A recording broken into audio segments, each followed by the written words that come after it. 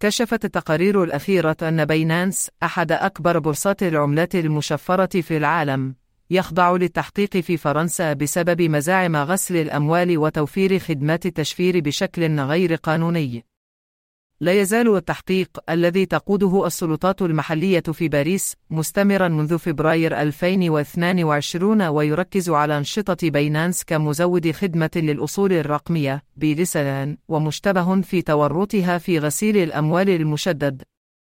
تستكشف هذه المناقشة الآثار المترتبة على هذه الادعاءات، وتدرس رد باينانس على التحقيق.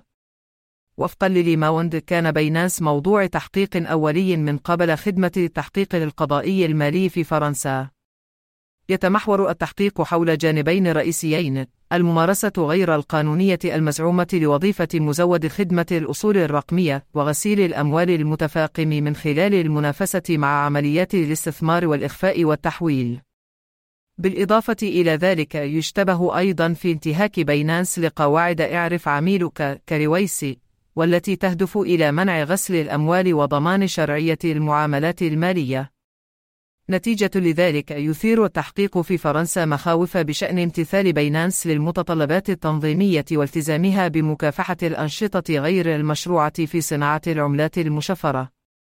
ردت باينانس على الادعاءات بالقول إن الزيارة الميدانية للسلطات المحلية كجزء من التزاماتها التنظيمية القياسية، وأكدت تعاونها مع سلطات إنفاذ القانون على مستوى العالم.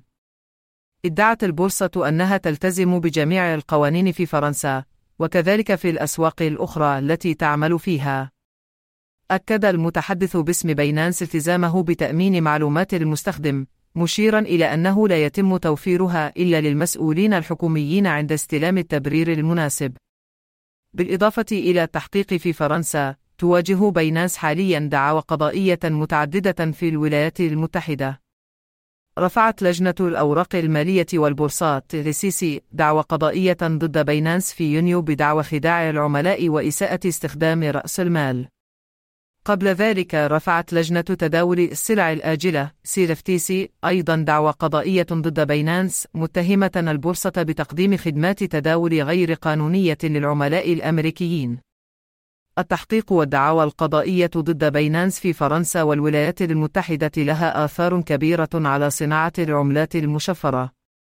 لطالما كانت قضايا غسيل الأموال والامتثال مصدر قلق في مجال التشفير، وهذه الادعاءات ضد بورصة كبرى مثل باينانس تعمل فقط على تسليط الضوء على الحاجة إلى لوائح أكثر صرامة وإشراف محسن.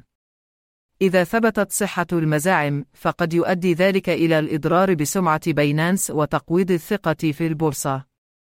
قد يؤدي أيضا إلى عواقب تنظيمية، مثل الغرامات أو العقوبات أو القيود المحتملة على عمليات باينانس في فرنسا وولايات قضائية أخرى.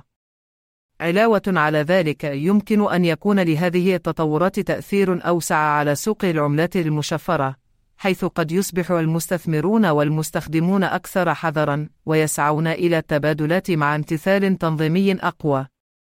في الختام، يشكل التحقيق في باينانس لغسيل الأموال المزعوم في فرنسا والتحديات القانونية المستمرة في الولايات المتحدة تحديات كبيرة للبورصة.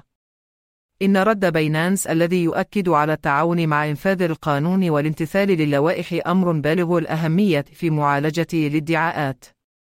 مع تقدم التحقيق، يبقى أن نرى كيف ستؤثر النتائج على عمليات باينانس وصناعة العملات المشفرة الأوسع. بغض النظر، تسلط هذه الأحداث الضوء على الحاجة المتزايدة للوائح قوية وممارسات شفافة لضمان سلامة وأمن النظام البيئي للعملات المشفرة.